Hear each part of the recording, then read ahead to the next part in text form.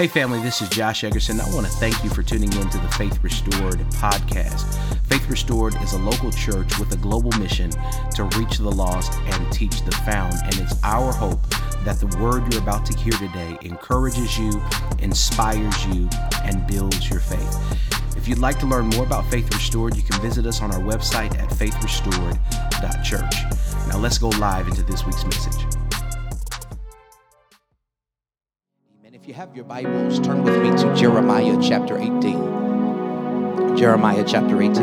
I'm going to, we're still in our series, When They See Us, although this is not a stop of the series. I'm just taking a moment to preach something that I feel like will be encouraging and impactful. And then when we come back together, we'll be back in our series next week. Amen. If you don't have a Bible, share with someone close to you.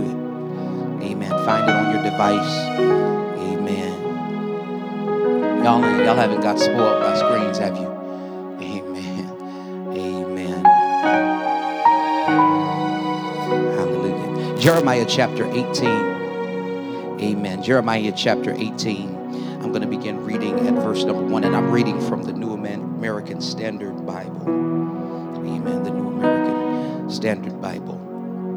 Hear the word of the Lord. It says, "This is the word of the Lord which came to Jeremiah from the Lord, saying, Arise and go down to the potter's house, and there I will announce my words to you. So then I went down to the potter's house, and there he was making something on the wheel.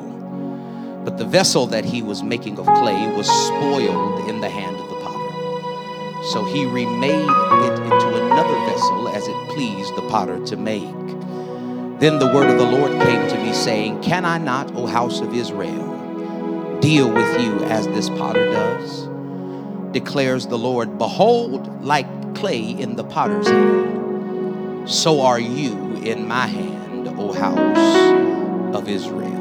I want to draw your attention to verse number 4, to the first part of verse number 4, and that's where I'll draw my subject from this morning. It says, "But the vessel that he was making of clay was spoiled in the hand of the potter." The vessel that he was making of clay was spoiled, but it was in the hand of the potter. Amen. I want to preach for a little while using as a subject, He's got a grip on me. Amen. He's got a grip on me. I'm still in your hands. This is my confidence. You've never failed me yet. I wish y'all would get it. That was the Spirit. Mike didn't know what I was preaching today, but when he said, I'm still in your hands, this is my confidence. Amen. You can be seated. Father, thank you for this time. Help us now. In Jesus' name, amen. Amen. He's got a grip on me. He's got a grip on me. Amen. The longer I live and the longer I serve God, the more I'm forced to come to grips with my own personal imperfection. The longer I try to live a life that glorifies God, and the more I try to walk in a manner that is worthy of the calling that I have received from God, the more I am forced to acknowledge my own failures and the inconsistencies in my character. And I don't know if there's anybody in the building who'll be honest along with me, because I know that many of us are used to coming into worship and putting on our church face and behaving as if everything is all right and as if we don't have any problems. But is there anybody in the building who can honestly admit that underneath your clean, calm, cool, and collected exterior, you've got some serious issues? Now, I'm not talking about the small and the cute issues. I'm talking about some serious things that happened to you in your past, and now they affect your present behavior. I'm talking about some things that if we could go through your phone and see some of the things in there, you would never want to show your face in church again. I'm talking about things that make you want to cry in the middle of the night. I'm not talking about small stuff, but this message is for people like me who, even though you love Jesus, you've got to admit that living a holy life has not been easy. You've had to struggle through some stuff, and because you've had to struggle through some stuff, you've got some unresolved issues. God God help me. Y'all ain't gonna help me in here, but come on. Is there anybody here that can just take their church face off for a moment and just be honest and say, look, I love Jesus every day, but I don't act like I love Jesus every day. I make some mistakes and I do some things that don't make sense. Sometimes I hear the Holy Ghost say, go left, and I go right. Sometimes I'm not trying to justify it. I'm not trying to excuse it, but I want to be honest about the fact that underneath my cool, calm, and collected exterior, underneath my lifted hands and my tear-filled eyes in worship, there were some issues underneath the surface. I'm messed up, and I need God to help me deal with how badly I'm messed up. Is there anybody in the building who can be transparent enough to admit, preacher, you're talking about underneath this exterior, I've got some ugly issues. God help me. I've got some stuff that happened to me when I was a child. I've got some church hurt that I'm dealing with. I've got some issues in my mind, a marriage that fell apart, a relationship that damaged me, some trust issues that I have that make it hard for me to live this thing out. Sometimes I'm nasty. Sometimes I'm mean. Sometimes I have a jacked up attitude. Sometimes I'm full of lust and full of hell and full of the devil, and I think thoughts that I should not think, and I'm ungrateful and I'm judgmental. I've got issues in my heart that I wish I could let go of, but for some reason the issues that I have won't leave me alone. Every time I try to do the right thing, the wrong thing is tapping me on the shoulder. And if you're sitting here in the building and you got the nerve to act as if you're not messed up, that's just a clear indication of how messed up you really are. Because as long as you live life in this body, you are going to have to struggle with sin. God help me. I don't know who I'm preaching to, but somebody needs to know that it's okay for you to have issues. It's okay for you to have struggles. It's okay for you to have temptation. It's all right for you to have things in your life that you wish you could get away from, but no matter how hard you run to get away from it, it chases you. You bad with money sometimes. You don't always keep your word all the time. You don't always do what you're supposed to do when you're supposed to do it. You are messed up. God help me. I don't know who wants to be honest, and I know you don't want everybody in the church to know your business, but if we could follow you home after worship today and look at your life Monday through Saturday before you walk up in here on Sunday morning, we would look at you like you're crazy because you got some issues. Come on, who's going to be honest and testify that you got some stuff in your life? Because the reality is, yes, I'm a Christian. Yes, I love God, but my life has not been perfect, and you don't need to know all my business. All you need to know is that I'm messed up. God help me. But even though we're messed up, even though we have issues, even though we've made stupid mistakes that have caused God embarrassment and that has caused other people pain, even though we think that we've fallen from grace because of the magnitude of our mistakes, the beautiful reality of our life is that no matter what we think we've fallen into, no matter how big our mistakes may be, no matter how low we might fall, if we have given our lives to God, we are captured in the grip of an almighty God. And he has promised that no matter how badly we mess up, he will never let us go. As a matter of fact, if you're anything like me, there were times when you thought you had blown it, times when you thought you had sacrificed your purpose and your destiny, times that you thought that just so you could satisfy your flesh for a moment, you did something that you knew you had no business doing, but you looked up and realized that you had messed up your life, and you thought that you were beyond the reach of God's love. You thought that your life was going to fall apart, and you were waiting for everything to come crashing down. But when you looked up, you realized that even though your life should have fallen apart, y'all ain't helping me here, the Lord is holding you together. And now your testimony is not one of guilt, but it's one of God's grace and your gratitude. Now your testimony is not one of victimization, but it is one of vitality and victory, because you realize that with all the trifling things that you've done, your testimony can be summed up in this simple statement: I might be messed up, but I'm still in his hands. God help me. And I don't know who I'm preaching to, but in a church culture where we throw people away because they can't get right, you ought to be glad that you serve a God that will never let you go. God help me. I don't know who I'm preaching to, but is there anybody here who got a testimony that you serve a God that has a grip on you? He won't let you go. Yeah, your family members let you go. That church you were serving in let you go. Those mistakes you made people people want to walk away from you. Your mental illness, your self-esteem issues, your anger issues made people want to walk away from you and declare that you were damaged goods. But is there anybody here who's glad that you serve a God that has you in the grip of his grace? And no matter how gruesome your story is, God will never let you go.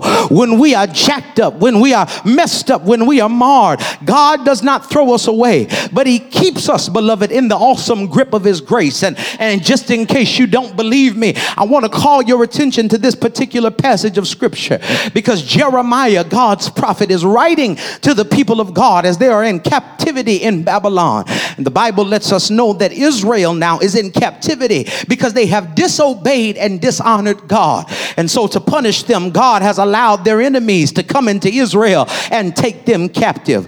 But even though they have disobeyed and dishonored the Lord, God refuses to disown his people. Good God Almighty. So God wants to show Jeremiah the depths of his love and his commitment to his chosen. And so the Bible says that in order for Jeremiah to see this, God commands Jeremiah to go down to the house of a potter and to watch him form a vessel of clay. And the Bible says that Jeremiah is watching the potter do his work. And while he's watching the potter do his work, the vessel that he is making is messed up in the hand of the potter. But even though the vessel was messed up, the Bible says the potter was still able to fix it. God help me. Oh God, and is there anybody here in the building who is excited about the fact that no matter how messed up you are, you serve a God with the power to fix you? God help me. I don't know who I'm preaching to, but is there anybody here that can say, sometimes I don't have deep prayers.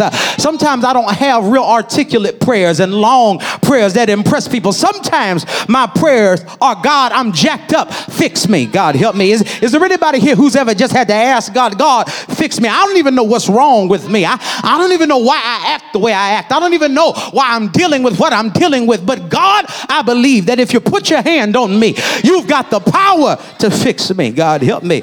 The Bible says that the potter was able to mend the vessel because even though it was messed up, it was still in the potter's hands. God help me. And someone in this building needs to thank God, not because you never made any mistakes, not because your life has been perfect, but because even though you were messed up, God never took his hands off you. God help me. Oh God, I got to stay there. I got to park there for a moment. Let me pause parenthetically and just tell you, God's hand is still on you. God help me. You're still in his hands. I know you felt like when you fornicated, when you messed up, when you slept with that person that you wasn't married to, when you looked at that thing on the internet for a little too long and you didn't have any business looking at it, when you sent that text message, when you entertained that inbox, you thought that God had left you. But you need to know in the building today that his hand, Lord have mercy, his hand is still on you. You're still in his hand, and there is nothing, nobody, nothing that you can do that can take you out of the hand of the perfect potter whose name is God. Is there anybody here who can shout about the fact that his hand is still on me? God help me. Do me a favor real quick in this small room and just nudge somebody and tell them I'm still in his hand. God help me. Oh God, y'all don't feel like having church yet, but is there anybody here who can shout about the fact that you're still in his hand? You shout about the fact that you're still in his hand if you think about how much you don't deserve to have his hand on you.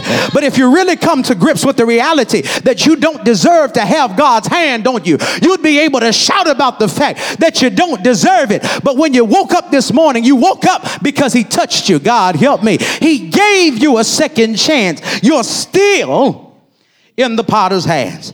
And so God tells Jeremiah that just like the clay was in the hand of the potter, so the people of Israel are in the hands of their God. That no matter how broken or corrupted or marred they were still in the hands of a holy God. And as long as they were in God's hands, their failures would not have the last word over their lives. And I believe that just as God used the potter to speak to Israel, he's using the potter to speak to us today. And so then the question is, what can we learn from the potter and the clay? I got 3 points and then I'm done.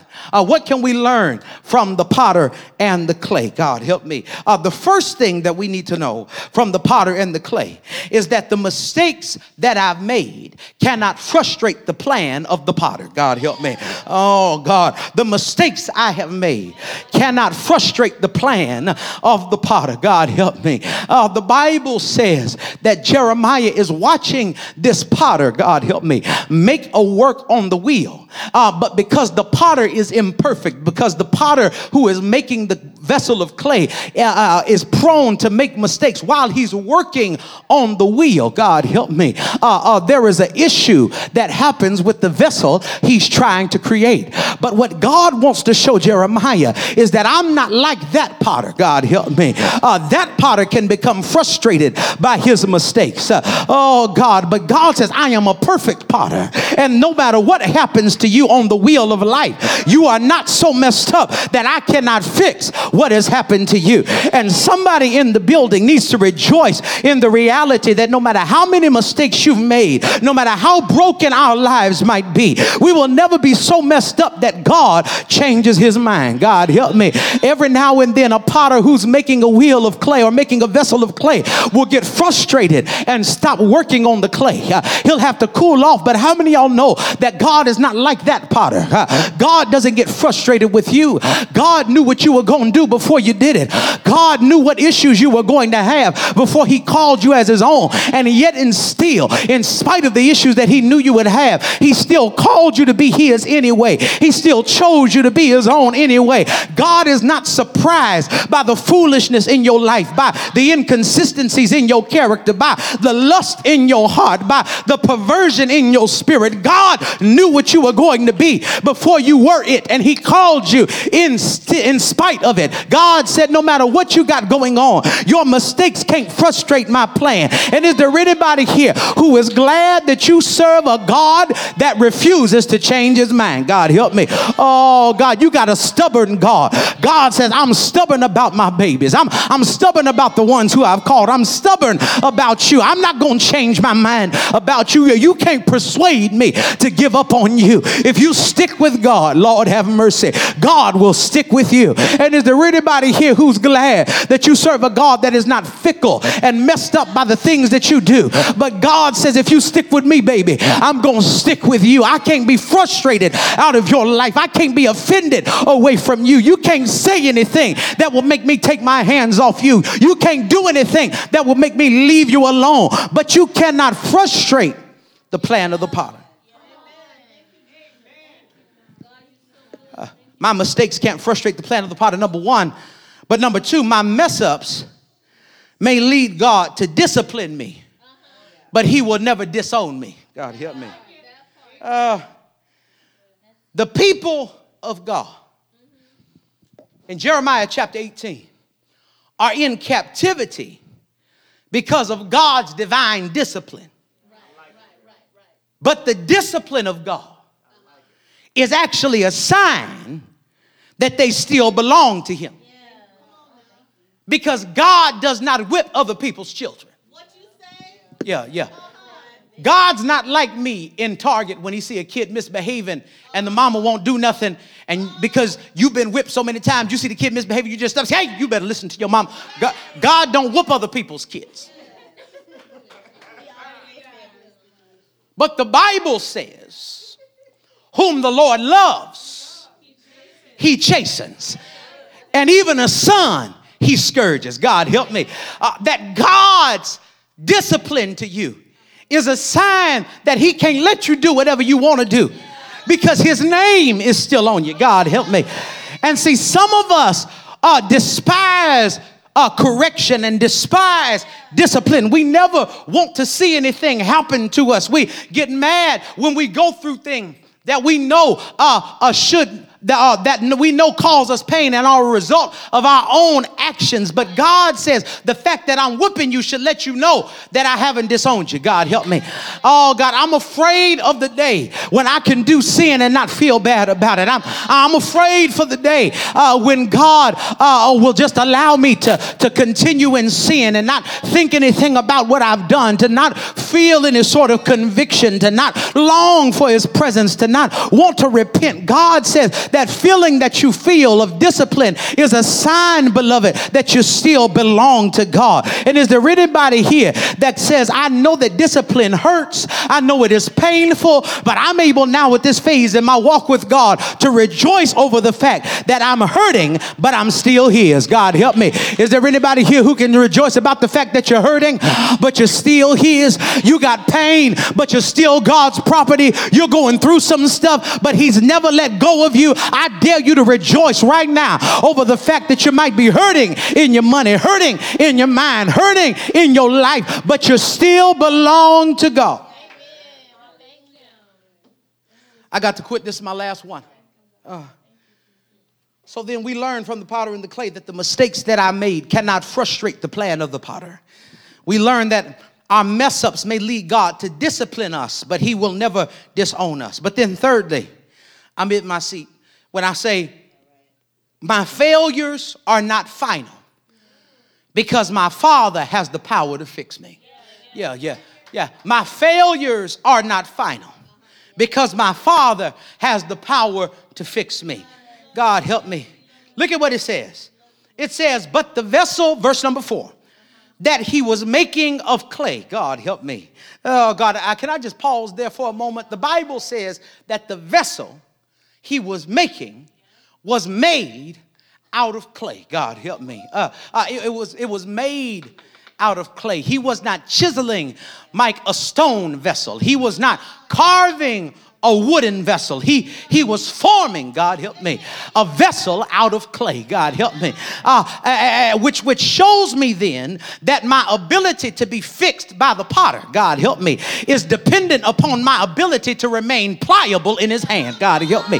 Oh God, see, some of you, the reason why you cannot be fixed by God is because you feel like you know too much. God help me. You won't humble yourself. You are not pliable in His hands. And see, while you're sitting up here making it seem like you know more than you know, everybody around can see that you don't know what you think you know. You got to learn how to stop being rock in His hand, stop being wood in His hand, and be pliable in His hand and say, Lord, whatever I think I know, I lay it at your feet. God, whatever I think I can do, I lay it down, forgetting those things which are behind and looking toward what's ahead. I press forward towards the mark of the prize of the high calling of God, which is in Christ Jesus. You got to learn how to be clay in His hand.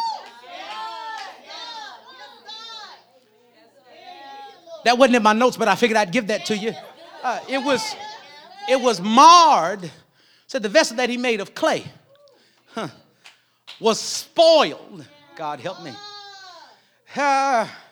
In the hand of the potter. God, I feel like preaching. It was spoiled. The Hebrew word now for spoiled, the King James says marred.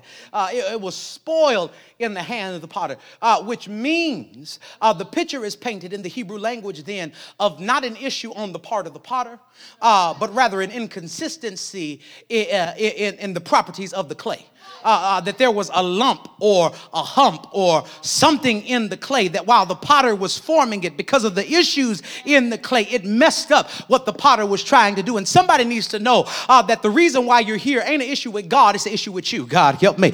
See, some of us are trying to blame God for where we are right now. We're trying to blame God for what we're going through right now. And you pray crazy prayers to the Lord, like, Lord, why are you making me go through this? God said there's not an issue with me or with my power or with my plan. There is an inconsistency in you so that you have been spoiled in my hand. And is there anybody here who's grown up enough to admit in God that there were some things in my life that I messed up? I talk too much. My mouth is too smart. I got too many issues. I got anger problems. I'm too wishy-washy. I'm not consistent. I don't give like I'm supposed to do. I don't serve like I'm supposed to do. I'm a part-time Christian, but expect full-time protection from God. I'm a part-time believer, but expect full-time protection from God. I don't have areas in my life that I've given completely over to God. I've got places in my finances that I've segmented and said, God, you handle this over here, but I'm gonna deal with all of this over here. God, you touch this part of my life, but I'll deal with my sex life myself. God, you touch this part over here, but I'll deal with my dating life myself. And God says, if you do that, you will be spoiled in His hand.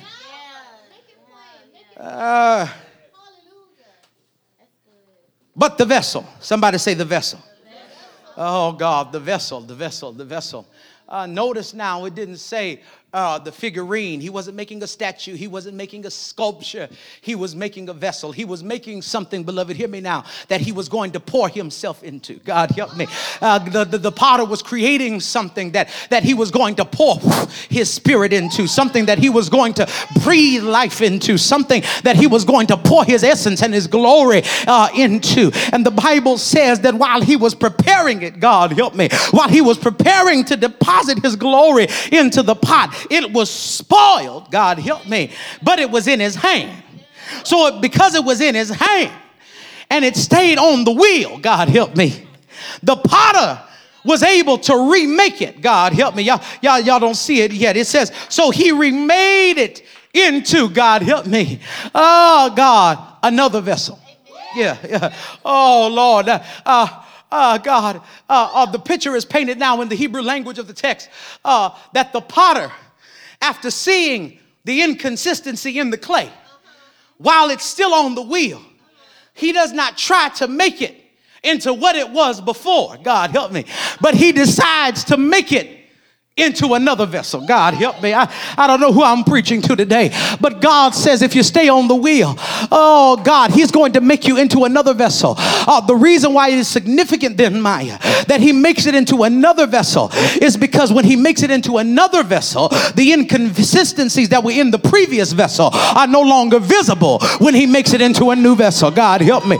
Who am I preaching to? Is there anybody here who wants God to make you new? God help me. I don't want God to make me into a better version of the old, but I want him to make me new. I want him to transform me. I want him to do something in my life that eyes have not seen, that ears have. Is there anybody here who can say, I want him to make me new? I don't want him to make me again. I want him to make me into another vessel. God help me. That vessel got too much fornication on it. That vessel has too much lust in its heart. That vessel has too much pride. That vessel has too much judgmentalness. That vessel has too much anger. That vessel has too much bitterness. That vessel has too much unforgiveness. That vessel has too much mental illness. That vessel has too much anxiety. That vessel has too much depression. That vessel has too many daddy issues. But I believe that God can make me into another.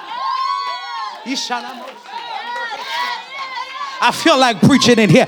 He can make me into another vessel. And is there anybody here who knows it? Because he's made you over before. God help me. And I want somebody to know that he's not done making you over. That if you believe God, he'll make you over. And if you mess up, he'll make you over again. Is there anybody here who's glad that he's not just a God of a second chance, but he's a God of another chance and another chance and another chance, that morning by morning, Lord help me, new mercies I see. Is there anybody here who's glad? This same Jeremiah wrote the book of Lamentations, and in Lamentations chapter 3 verse 20 he said, yet I call this to mind, therefore I have hope. It is of the Lord's mercies that we are not consumed, because his compassions fail not. They are new, God help me, every morning. Great is thy faithfulness, Lord, unto me. I feel like having storefront church now. God hold me so I can finish this message. Grab your neighbor by the hand and say, neighbor, I just want to encourage you. Y'all ain't touching nobody. Y'all looking at me like I'm saying Sesame Street. I said, grab your neighbor's hand and say, neighbor, he'll make you over again. He'll touch you in the midnight hour, and he'll fix you in the places that you thought couldn't be fixed. He'll make you over. He'll make you over again. The Bible says now that he made it into another vessel as it pleased the potter to make. Then the word of the Lord came to Jeremiah and said, Jeremiah, this is not just a message about pottery. This is not just a message about clay. He said, Jeremiah, I want you to know that just like clay is in the hand of the potter, so you and your people are in the hand of your God. That if you stay in my hand, And if you stay on the wheel, I can fix whatever flaws I find in you.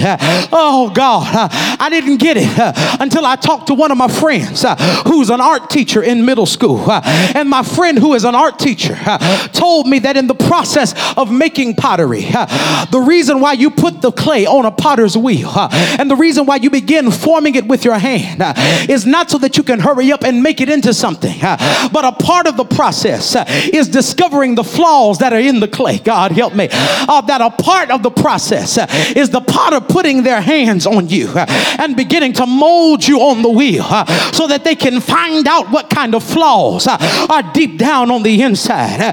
And once I've found all the flaws, Josh, he told me, I'm then able to begin to work, God have mercy, on the clay the way I want to. And somebody here, the reason why God hasn't been able to form you into a vessel is because you're too busy trying to hide your flaws. But you don't realize that finding the flaws is a part of the process of the potter. That God doesn't hide what's wrong with you. God doesn't want you to hide the things that you've done.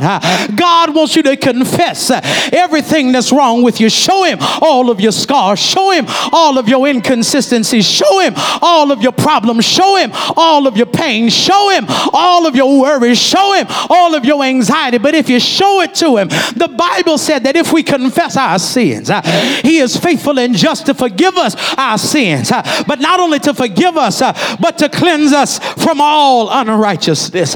God, I got to quit here.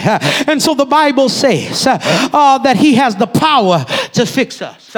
Now you got to understand that the devil tries then to keep you in bondage by using the shame of your mistakes to make you run from the only one with the power to help you. But you have to decide in this season that no matter how badly you've messed up, you're going to stay in his hand. God help me. I don't know who I'm preaching to, but some of y'all got fear in your life because of the stuff you know you've done. You stay away from church when you've done too much, when you sin too much, when you drank too much, when you've done something crazy.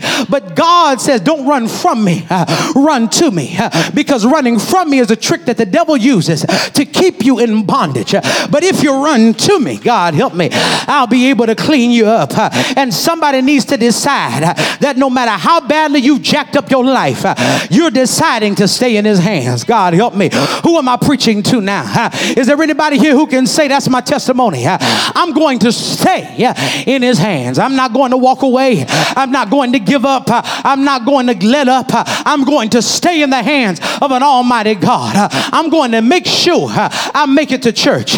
Matter of fact, baby, when you mess up, that's when you need to be at church the earliest. That's when you need to be bum rushing the house of God, finding you a seat in the front. Don't sit in the back, because God says, I want to heal you from what you've done.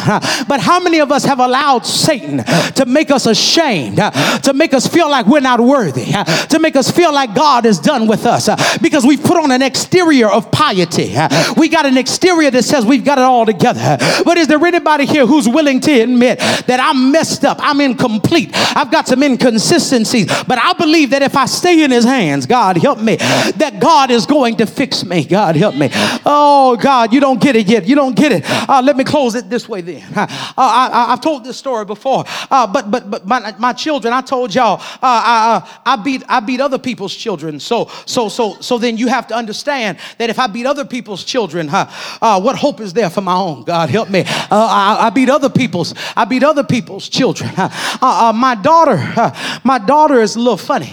Well, she acts the way I expect her to act. When I whoop my daughter, she gets an attitude with me. She goes in the corner in her room and sings songs like "Nobody Loves Me." She sings those songs. But when I had a son 3 years ago, I had a son, and my son is a little crazy. Y'all got to pray for me. But my son is a little crazy, and let me tell you why. Because my son is always in trouble. He gets in trouble more than my daughter. My daughter probably only gets a whooping every 90 days. Every 90 days, I got to tighten her up. I got to adjust her. You understand what I'm saying? But then she's good for about another 90 days. But it seemed like every 90 minutes I got to whip my son. I got to beat him for something. Every 90 minutes, every hour and a half, I got to tighten him up for something. We were standing over here while worship was going on. Worship was high. And I'd tell him, sit down. Stop coming over here. Stop messing with that. Quit tearing that up. Leave that alone. Every 90 minutes, I got to do something to my son. Matter of fact, in about 15 minutes, he's due for another touch from his father. But even though I whooped my son did something that was crazy to me. See, while my daughter, after she gets a spanking, she gets an attitude with her daddy and goes in her room and sings songs that nobody cares about her. When I whoop my son and I get ready to leave the house to go handle business, my son, for whatever reason, wants to go with his daddy. He'll start crying more about the fact that he can't go with his father than he was about the whooping that he just got from his father. And that thing messed me up, Monique. I didn't understand it. I was like, why is this boy, is something wrong with him? Is he a glutton for punishment? He should be angry with me. Why is he sticking with his father, even though his father has just disciplined him? So I didn't understand it. So I called my mother and I got my mother on the phone. I said, Mama, I need you to explain this to me. I said, Mama, why is it that after I whip Junior, Junior always wants to go with his daddy? As a matter of fact, Mama, when I'm leaving and I tell him he can't go, he cries harder with me leaving him at the house than he does when I whipped his behind for what he did wrong. And my mom said, son, it's very simple. The reason why your son, even in moments of discipline, wants to stay connected to his daddy, God help me, is because he understands that even though you just hurt him, his best chance for survival is by sticking with his father. Oh, God help me. And I'm telling somebody today that no matter how bad God hurt you, stay in his hands. Because if you stay in his hand, there's hope, God help me, in his hands. And that's my message for somebody in the building today. No matter what happens to you, stay in the potter's hands. I know you feel like, Lord have mercy, I wish y'all have church with me. I feel like preaching now. I know it feels like you need to jump out of his hands because he's hurting you. But God told me to tell somebody, stay in his hands. I know you're tired of what you're feeling, of the pain in your heart, of the problems in your soul. But God told me to tell you, God help me, to stay in his hands. Mike, I didn't know you brought that with you. I didn't know we was going to do all that, but grab your neighbor's hand. We got to get out of here. We got to run from the storm. But do me a favor and grab your neighbor's hand and say, neighbor, you got to stay in his hands. I know it's falling down all around you and you're dealing with guilt from the problems of your past. But God told me to tell you, stay in his hands, because if you stay in the potter's hands, he will fix it after a little while. Is there anybody here who understands that if you stay in the potter's hands, he will work it out after a little while? I'm sticking with Jesus because my hope is built on nothing less than Jesus, his blood and his righteousness. I feel all right now. I dare not trust the sweetest frame, but wholly lean on Jesus' name. I wish y'all have church with me now. Do me a favor and say, neighbor, stay in his hands. Dorian's coming. He shifted his track, but there's a chance that he'll still hit Florida.